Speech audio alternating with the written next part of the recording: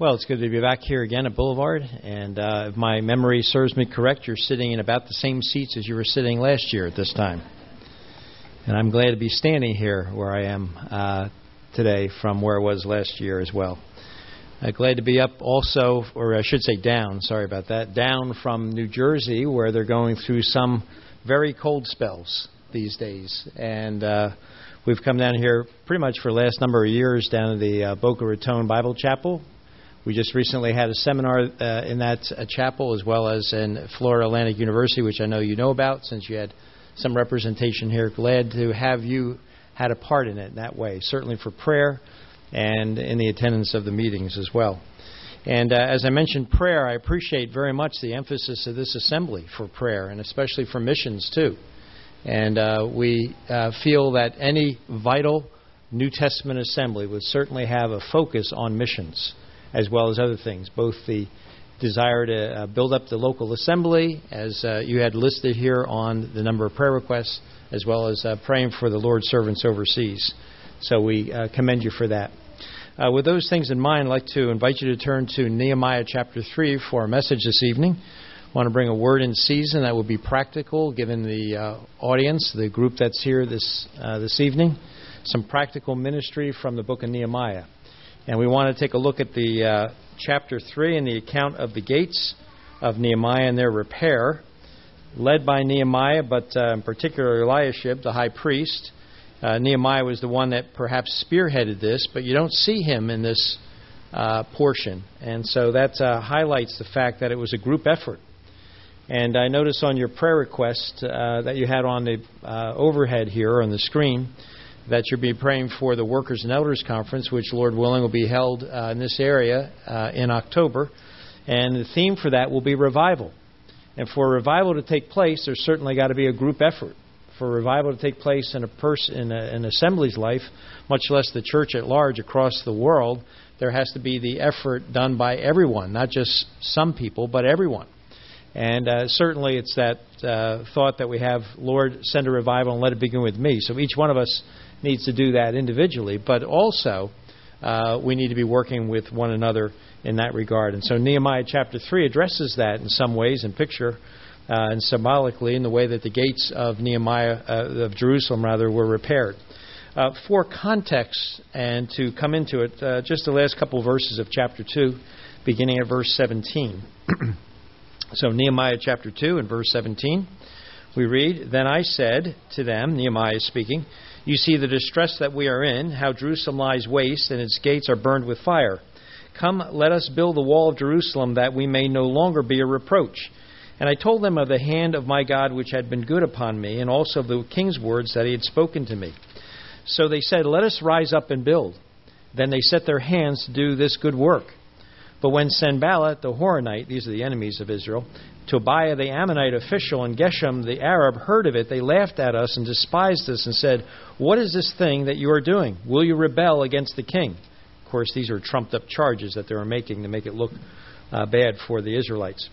So verse 20, it says, "So I answered them and said to them, The God of heaven himself will prosper us. Therefore we, his servants, will arise and build. But you have no heritage or right or memorial in Jerusalem." Then verse 1 of chapter 3, "Then Eliashib the high priest rose up with his brethren, the priests, and built the sheep gate. They consecrated it and hung its doors. They built it as far as the Tower of the 100, and consecrated then as far as the Tower of Hananel. Next to Eliashib the men of Jericho built. Next to them Zachar the son of Imri built." And we'll be going through this chapter verse by verse for most of it. And look at these things, these gates in particular.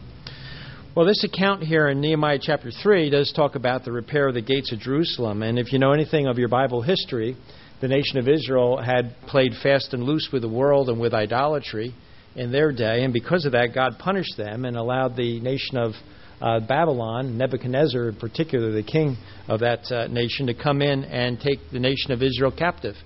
And they were captive for some 70 years. But after a period of time, Cyrus the Persian allowed the nation of Israel to return. About 50,000 people took up that offer to go back to Jerusalem, to restore the temple and to get back on their land. They had been held captive in Babylon for many, many years. And not everyone went, as we know. The book of Esther reminds us of that. Not all the Jews went back to the nation of Israel, to the land, but a good portion of them did, 50,000 of them. Well, now fast forward even further, and you have Nehemiah who's in the palace, and he's hearing the report coming back that the walls are still ruined.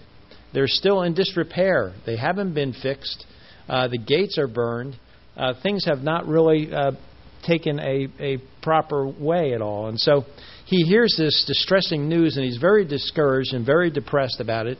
But he prays to the God of heaven, and instantly Nehemiah prays, and that's how connected he was. And that's a good reminder for all of us that we need to be spontaneous in our prayer. When we hear distressing news, whatever it might be, look right to the Lord, to the God of heaven, and to the Lord, and offer that prayer and ask the Lord help. And it reinforces the fact that we need His help all the time.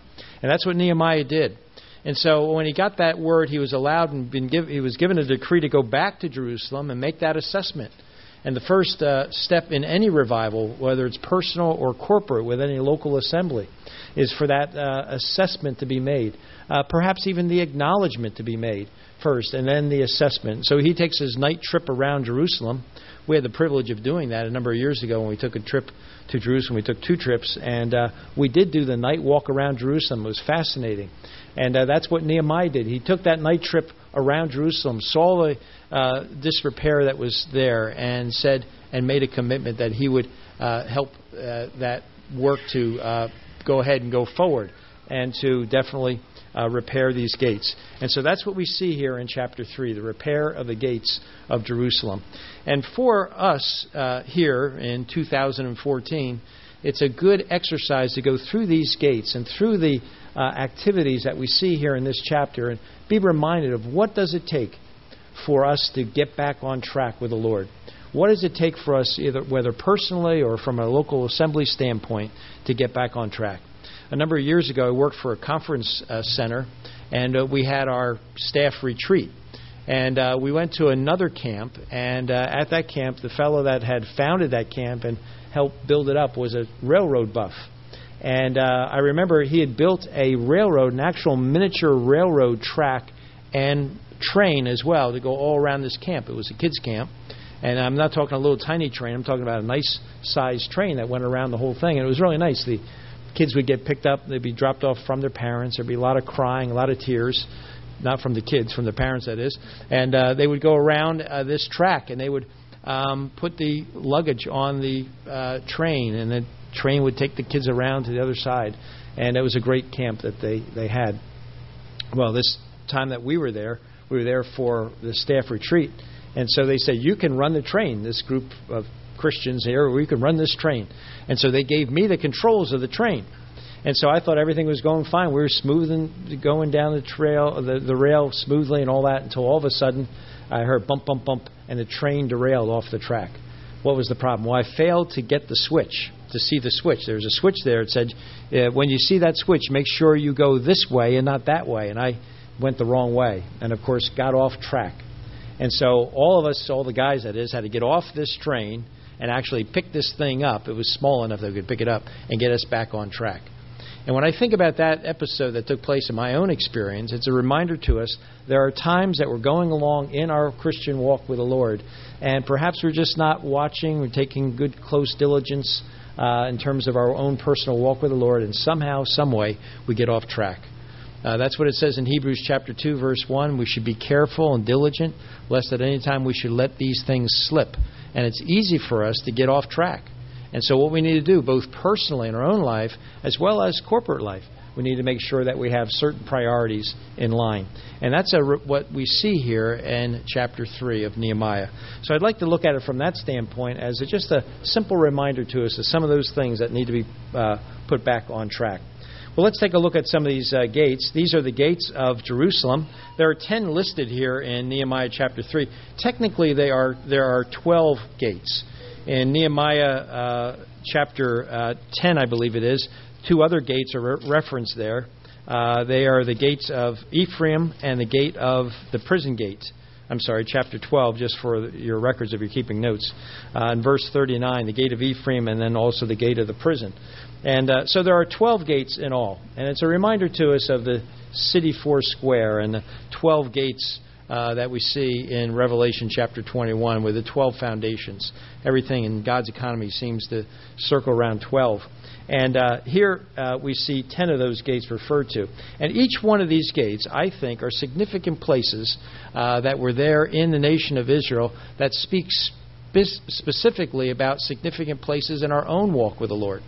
The gate was the entrance to the city, the inner part of that place where people were living. And so each one of these gates were gates of judgment, we might say, places where activity took place. You remember in Genesis chapter 19, Lot was outside the city gate, and he sat in a place of judgment.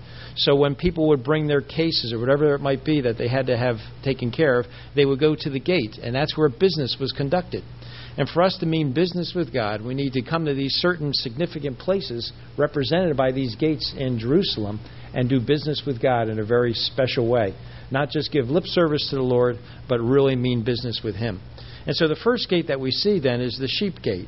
And it's listed right here. It says that Eliashib, the high priest, in verse 1, rose up with the brethren and his brethren, the priests, and built the sheep gate.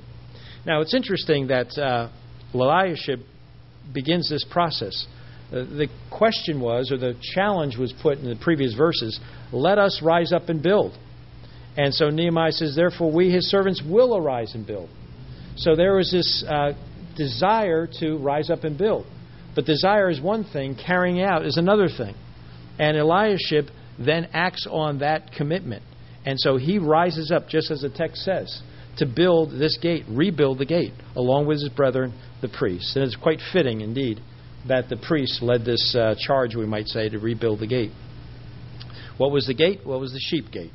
The sheep gate, of course, was the gate where the sheep would come in and they would be used for the temple sacrifice. And so the very first gate that we see addressed here is the gate that dealt with the matter of worship and sacrifice. And for a believer to get back on track with the Lord, so they really are feeling like there's a real sense of the presence and power of God working in and through our lives, is, of course, the repair of that part of our life which deals with prayer and worship. Prayer and worship is a vital, key component of the Christian life. If you remember Joshua in Joshua chapter 5, before he went into Jericho, what did he see?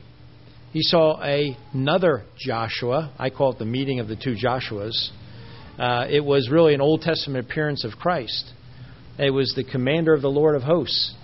And before he was going to have any victory in Jericho, he would have to definitely be in touch with the living God, with Joshua himself, or the Lord Jesus, we might see. Jesus, of course, if you're not familiar, is the Greek form of Joshua, and Joshua is the Hebrew form of Jesus.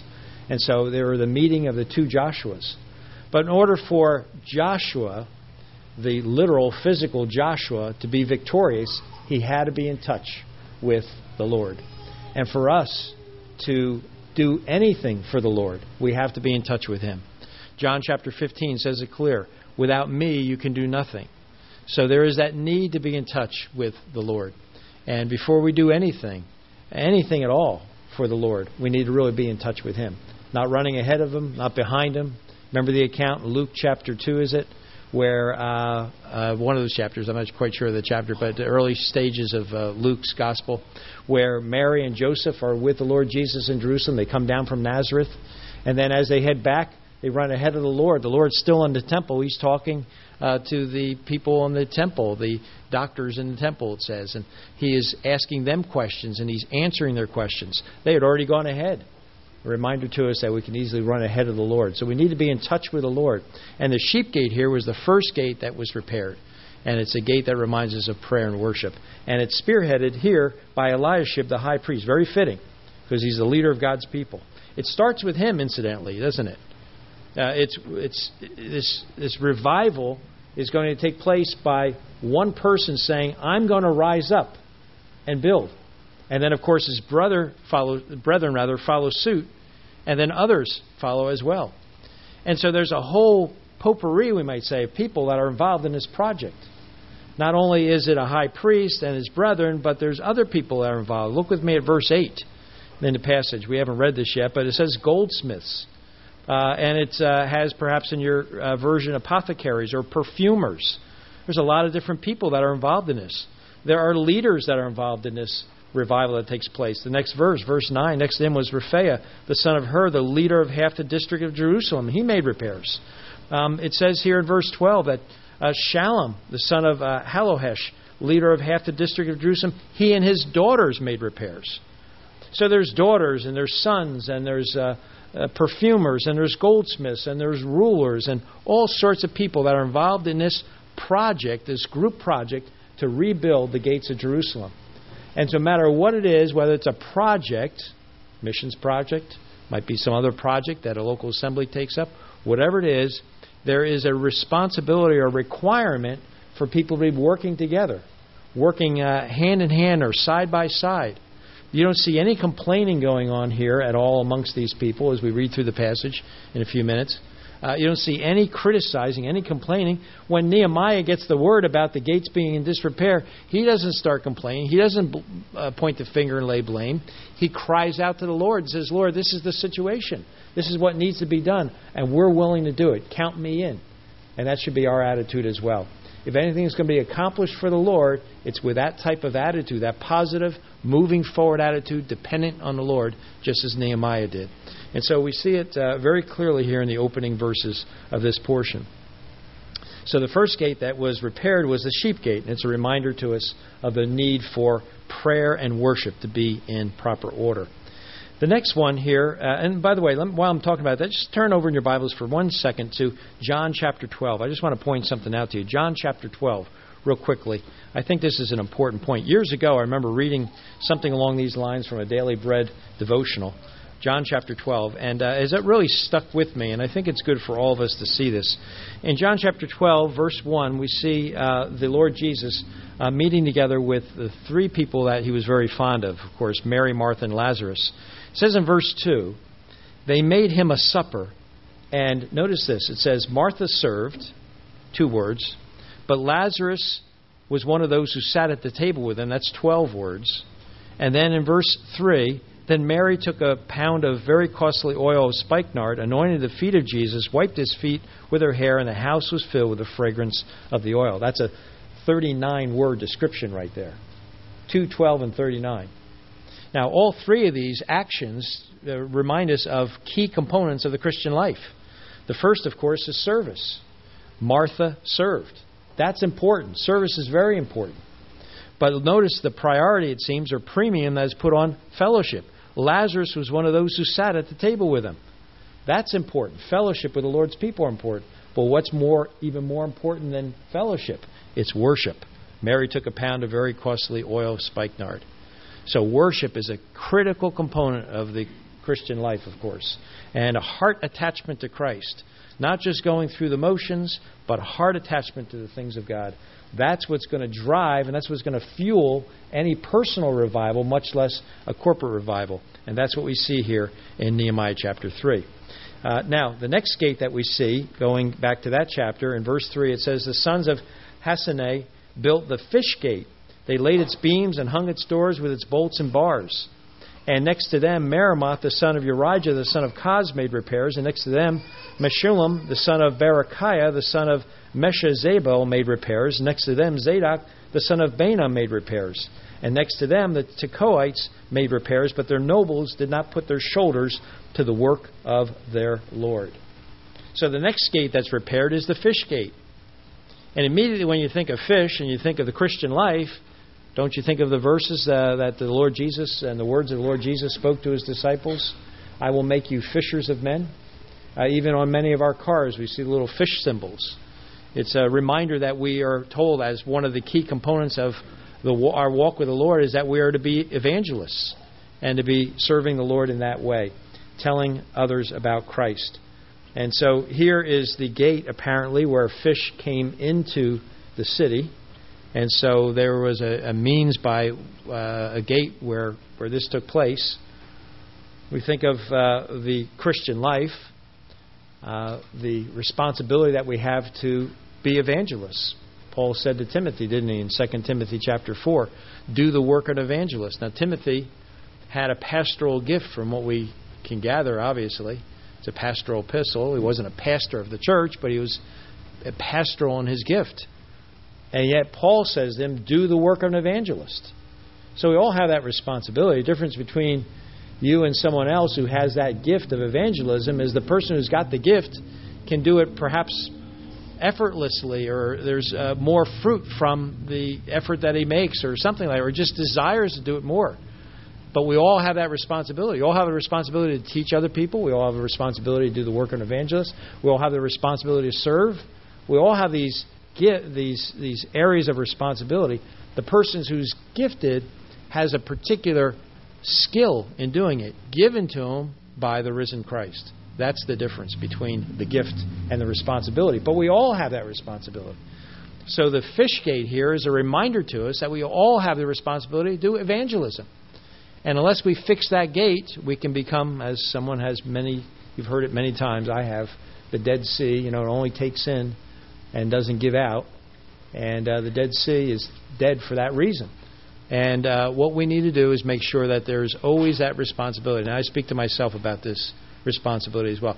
When you're first a believer, there's this passion, desire that you have to share the good news with those who don't know the Lord. And somehow, somewhere along the line, it just kind of cools, and we lose that fervency that we once had. And so, but that needs to be fixed. And the very fact that we get involved in this, like we perhaps once were, we'll see things happen. We'll see the Lord work. And as we see the Lord work, then we'll get excited about these things as well. And it just fuels that revival fire in our own heart. So the fish gate is another important thing. Now, it's interesting here. It says in verse 5 that the Kohathites made repairs, but their nobles did not put their shoulders to the work of their Lord. Now it says their Lord.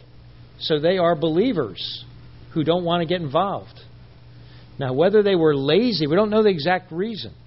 They might have just been lazy. Nobles, they got a lot of extra money. All of a sudden, it just kind of kills the desire to go out and tell others about the news. We look at it from that standpoint.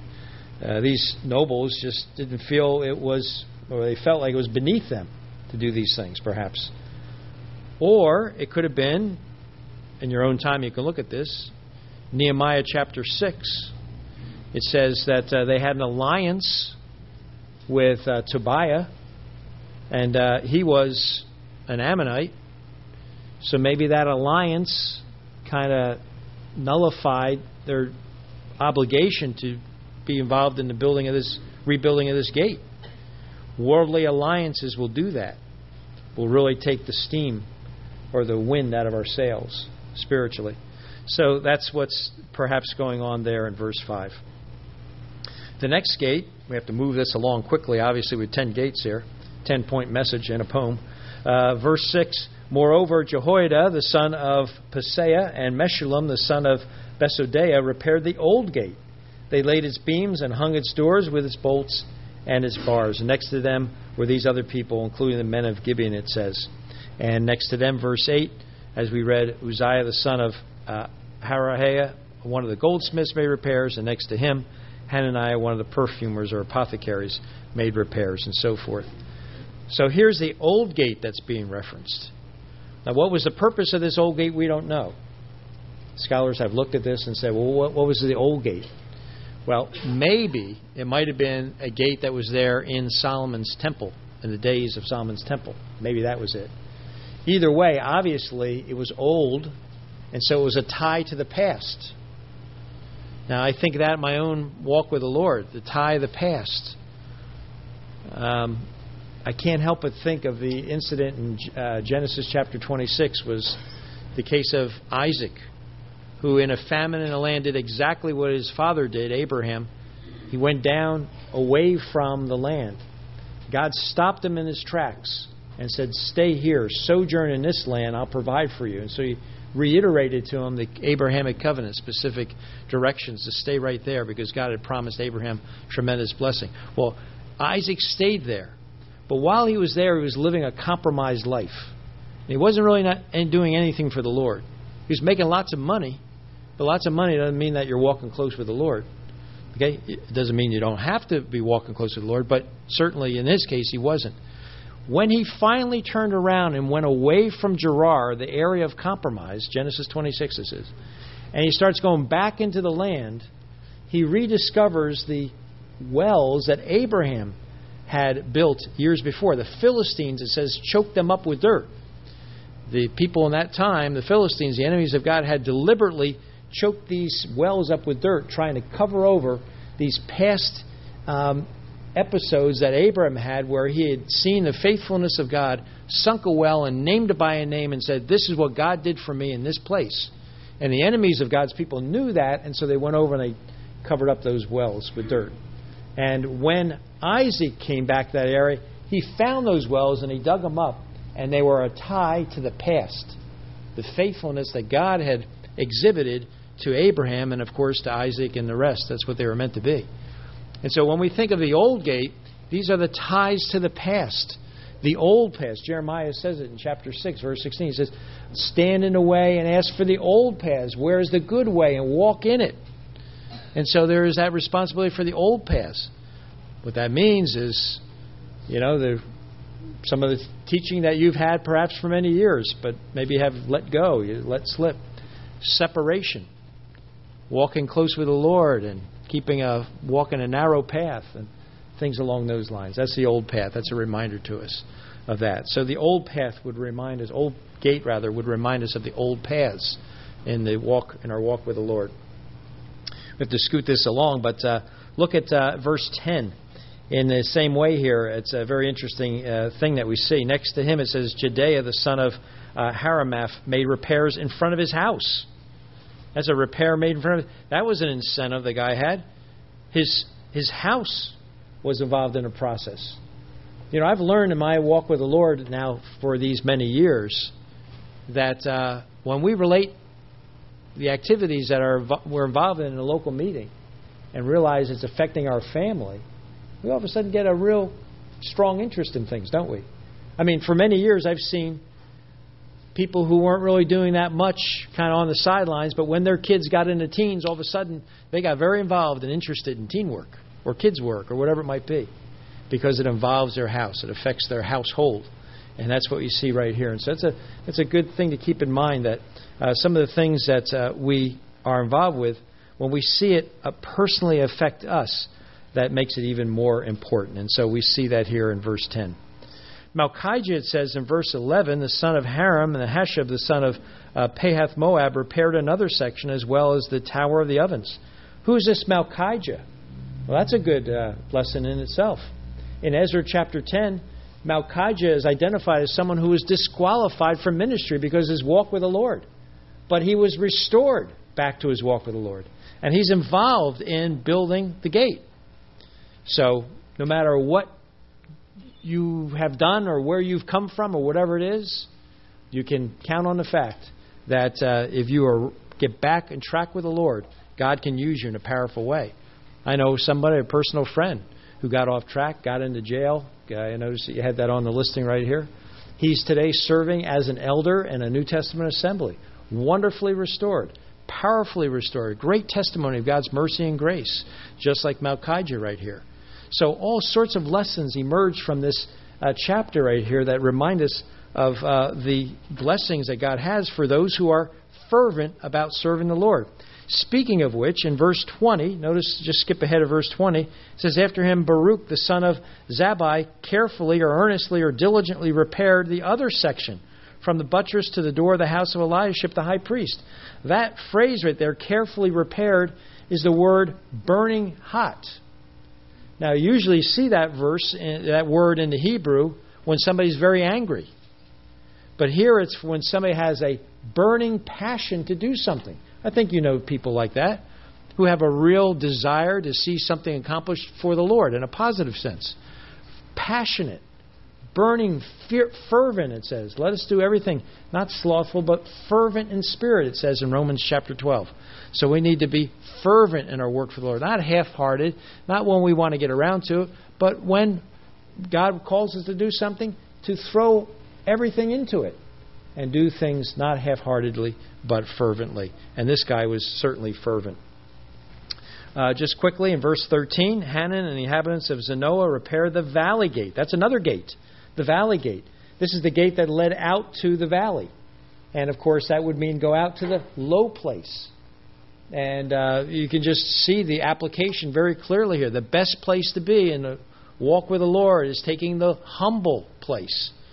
Psalm 25 reminds us in that verse that the meek will He guide in His way. The Lord Jesus says, "Take my yoke upon you, and learn of me, for I'm meek and lowly in heart." The wonderful example of the Lord Jesus given by the Apostle Paul in Philippians chapter 2 to those believers. There was some sort of strife going on in that local assembly, and he was dealing with it, and he was ramping up to it. And in Philippians chapter 2, he says, "Don't let anything be done through strife or vainglory, but in lowliness of mind. Let each esteem others better than himself." And then he says, "Let this mind be in you, which was also in Christ Jesus, who being in the form of God, thought it not robbery to be equal with God, made himself of no reputation, took upon himself the form of a servant. Being found in fashion as man, he humbled himself, became obedient unto death, even the death of the cross." That's the best place to be. Follow in the footsteps of the Lord Jesus. And when we follow in His footsteps, then the Lord works through us, because He knows we're not in it for glory or any other thing. We're in it for His glory. And so that's the best place to be. And that's a reminder to us in the valley gate. For that to be fixed up or repaired in our lives, not for self-aggrandizement, not for self-glory, not for gain, not for anything like that, but for the Lord's glory, then the blessing of the Lord falls upon you. That great verse found in 1 Chronicles 16:9. It says, "The eyes of the Lord run to and fro throughout the whole earth in order to show Himself strong on the behalf of them whose heart is perfect toward Him." That's where I think all of us would like to be. In order for us to be there, we have to have a heart that is in line with that. That requires that low walk, that trusting in the Lord, and really leaning on Him. And that's what we see here in the valley gate. I think that's the lesson that comes to us from that. In verse 15, there's the fountain gate. The fountain gate was the place where water was dispensed. When we think of the Christian life and how water is dispensed, we are to be conduits of God's blessings, channels only. Blessed Master. We sing that song over and over again. What's that mean? That means to be a blessing to other people. Bring that refreshment through the power of the Holy Spirit, through the Word of God, to be a source of refreshment to other people. John 7 says it really well. When you believe in the Lord Jesus, out of your inner being is what the verse means, will flow rivers of living water. You become a source of blessing to others. To the unsaved, it leads to their salvation. You bring them the water of life. To the believer, that water, just like it came out of the rock in the wilderness, becomes a source of refreshment for the Lord's people. We can be that way and be the means for refreshment to other people. As it says in Philemon, the hearts of the saints are refreshed by thee. And so that's what we want to do, is be a source of blessing to others. And that's a reminder to the fountain gate. When we are doing that, we're blessed. The other people are blessed. It's a win-win situation, isn't it? And so that's what we need to keep in mind when we are looking at these things from a personal revival standpoint. There's another gate found in verse 26. Look with me at verse 26 briefly. It says, "Moreover, the Nethinim who dwelt in Ophel made repairs as far as the place in front of the water gate." Some of you who are in this room here this evening, who were alive in 1974 and aware of things, you heard that Watergate, right? So you know that phrase. Watergate here, though, was a gate that was repaired, and it was the means by which water was brought in. And the fountain gate, perhaps where the water went out, but here the water went in. And when we think of water in the Scriptures, we think of the Word of God. The washing of the water of the Word, it says in Ephesians chapter 5. Water is a key thing. As a matter of fact, it's so key that in Nehemiah chapter 8, a couple of chapters over, when the revival breaks out, where is the place that the revival takes place? It takes place at the water gate. All the people gathered together, and they were there at the water gate. And so it wasn't the sheep gate, it wasn't anything else, it was the water gate. And we think of the Word of God. What's going to be a source of revival for God's people? It's going to be a theme you're going to hear, I know, throughout this year. You're going to hear it in October in the Workers and Elders Conference. The centerpiece of any revival is when the Word of God is preeminent and it goes out. And so that's why I think the Watergate was a place that God chose for that revival to take place in Nehemiah chapter 8. There's three more gates I want to look at briefly. In verse 28, the horse gate. It says in verse 28, beyond the horse gate, the priest made repairs, each in front of his own house. There it is again, a personal application, this horse gate. This apparently was the gate where the horses would go out to battle, with soldiers on them, of course. And they would go out to battle, the horse gate. And the Christian life is a battle, isn't it? There's warfare that's involved. Each one of us is called to do battle. We are to do battle. There were three types of people in the nation of Israel. There was a prophet, priest, and a warrior, a soldier. Those three different classifications in the nation of Israel. All three of those have their counterparts in the Christian life. We are all to speak the word of God, and that way we're a prophet. We all are to offer up spiritual sacrifices according to Christ Jesus, as it says in 1 Peter 2. That's another thing. Third thing is we all earnestly contend for the faith. So we are to be soldiers. And so all three of those classifications in the Old Testament are balled together in one in the New Testament for every single believer. And the horse gate reminds us that we're all involved in a battle. The east gate in verse 29 is a reminder to us that this east gate, which is called today the Golden Gate, you can go to Israel and see it's the Golden Gate. It's walled up. The Muslims, centuries ago, walled it up so that they were thinking, we know that the prophecy for Messiah is going to be that he is going to go through the eastern gate. And so they put a wall up there, and then they put cemetery gravestones, graves in front of it, knowing that the priest would not go through a graveside because it would be an unclean thing. So these prophecies are real in the minds of a lot, even the Muslims. And so they know that the Lord is going to come through the eastern gate. They know that prophecy. The east gate right here is a reminder to us to keep that in mind about the Lord's return. That helps with the revival. He that has his hope in him purifies himself, even as he is pure. And so the reminder there also of the Lord's return, and keeping that in our foremost in our minds. 2 Timothy chapter 4 tells us that. God has given a crown, will give a crown to all those that love his appearing. The final gate here in this chapter, again, these are 10 gates. There's 12 altogether, but the final one here is the Mifkad gate in verse 31. After him, Malchijah, once again, one of the goldsmiths, made repairs as far as the house of Nethanim and of the merchants in front of the Mifkad gate. Kind of a different type of name, but it means the gate of review. So when those horses and soldiers went out of that certain gate, and they would come back after battle, they would come through this gate to be reviewed and rewarded for deeds done on the battlefield. Do I have to make the application? I mean, it's pretty simple to see, right? That when it's all said and done, when you're with the Lord in glory, there will be a time of review in which the Lord will review the work that's done for his name. And based on the quality, what sort it is, in 1 Corinthians chapter 3, whether it's gold, silver, precious stones, or wood, hay, and stubble, which could be burned up, we'll get a reward. We'll be saved yet as by fire, it says. We don't lose our salvation for anything, but the quality of our lives and quality of our work and what was done to honor the Lord Jesus and lead others to Christ and build up the saints.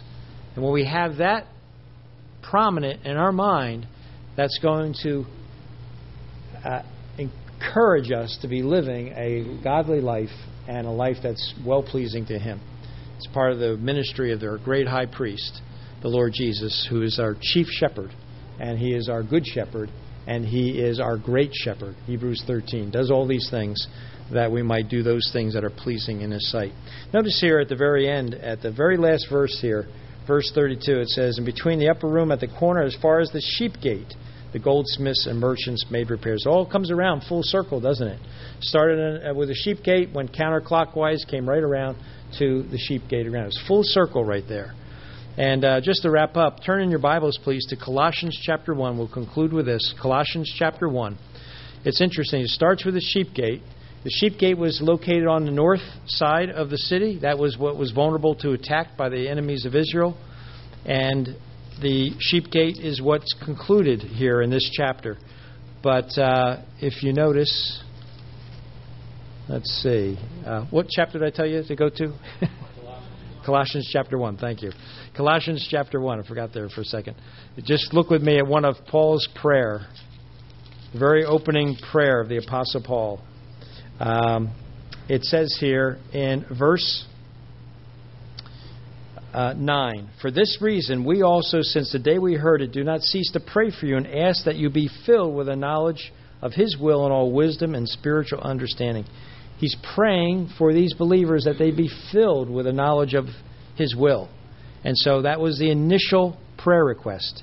But then notice what it says after that, verse 10, "That you might walk worthy of the Lord, fully pleasing Him, being fruitful in every good work and increasing in the knowledge of God." Well, it starts off, be filled with the knowledge of God. And then as you go through that discipline, you then get filled with the knowledge of God. See that interesting thing? So you first have to take the step in the right direction to be filled with the knowledge of God. And as you do that, God gives further light and He fills you with more of His knowledge. Perhaps a deeper knowledge, more experiential knowledge that you'll get. So the first step is taking that step and moving and committing in that right direction.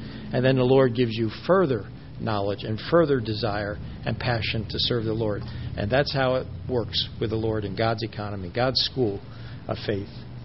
Well, we just took a brief run through in chapter 3 and looked at these gates. The whole overarching theme is this, that God wants you to serve Him and serve Him with full desire. You know, in the Old Testament, they had these things in the sacrifices called flesh hooks. And this is when the meat was on the offering was on the fire. Some of that was allowed to be taken by the priest, but also that sacrifice had to stay on that, centered on that sacrifice. That offering had to stay on that sacrifice. And sometimes those meat hooks or those flesh hooks in the tabernacle instruments, utensils, were used to keep that on track, keep that on that sacrifice. On Romans chapter 12, we're told that we should be willing to do what God would want us to do, to be that, have that acceptable sacrifice, which is our reasonable service. That we should, be that way, committed fully to the Lord. And that's what I'd like to challenge everyone here tonight with. The idea is, are you allowing the Lord to challenge you? And are you open to the Lord and yielding to the Lord? Have you done the self-inventory, your own walk with Him, to make sure that some of these things that might have been there in the past, functioned fine in the past, maybe it's fallen into disrepair, and maybe you need to do some repairs on that. And the Spirit of God will make that clear and known to you. What is it? Is it worship? Is it evangelism? Is it putting off some of the old past, thinking the new trends are where it is, and forgetting the old past? Some of these important parts of the Christian life are identified, I think, in picture in these gates. And the Lord will make it known to you what that particular thing is that you need to have repaired in your life. Let's close in a word of prayer. Father in heaven, we pray that you would indeed speak to each person's heart here this evening. Lord, we've gone through a portion rather quickly, but we know, Lord, that the Holy Spirit can identify whatever that might be in our own personal walk, whether it's personal or corporate, whatever it might be that needs to be shored up, that needs to be bolstered and fixed. Lord, we pray that you give us the desire to assess, acknowledge it, then assess it, and then take the action to fix it. We ask, Father, for your help in these things. In Christ's name we pray. Amen.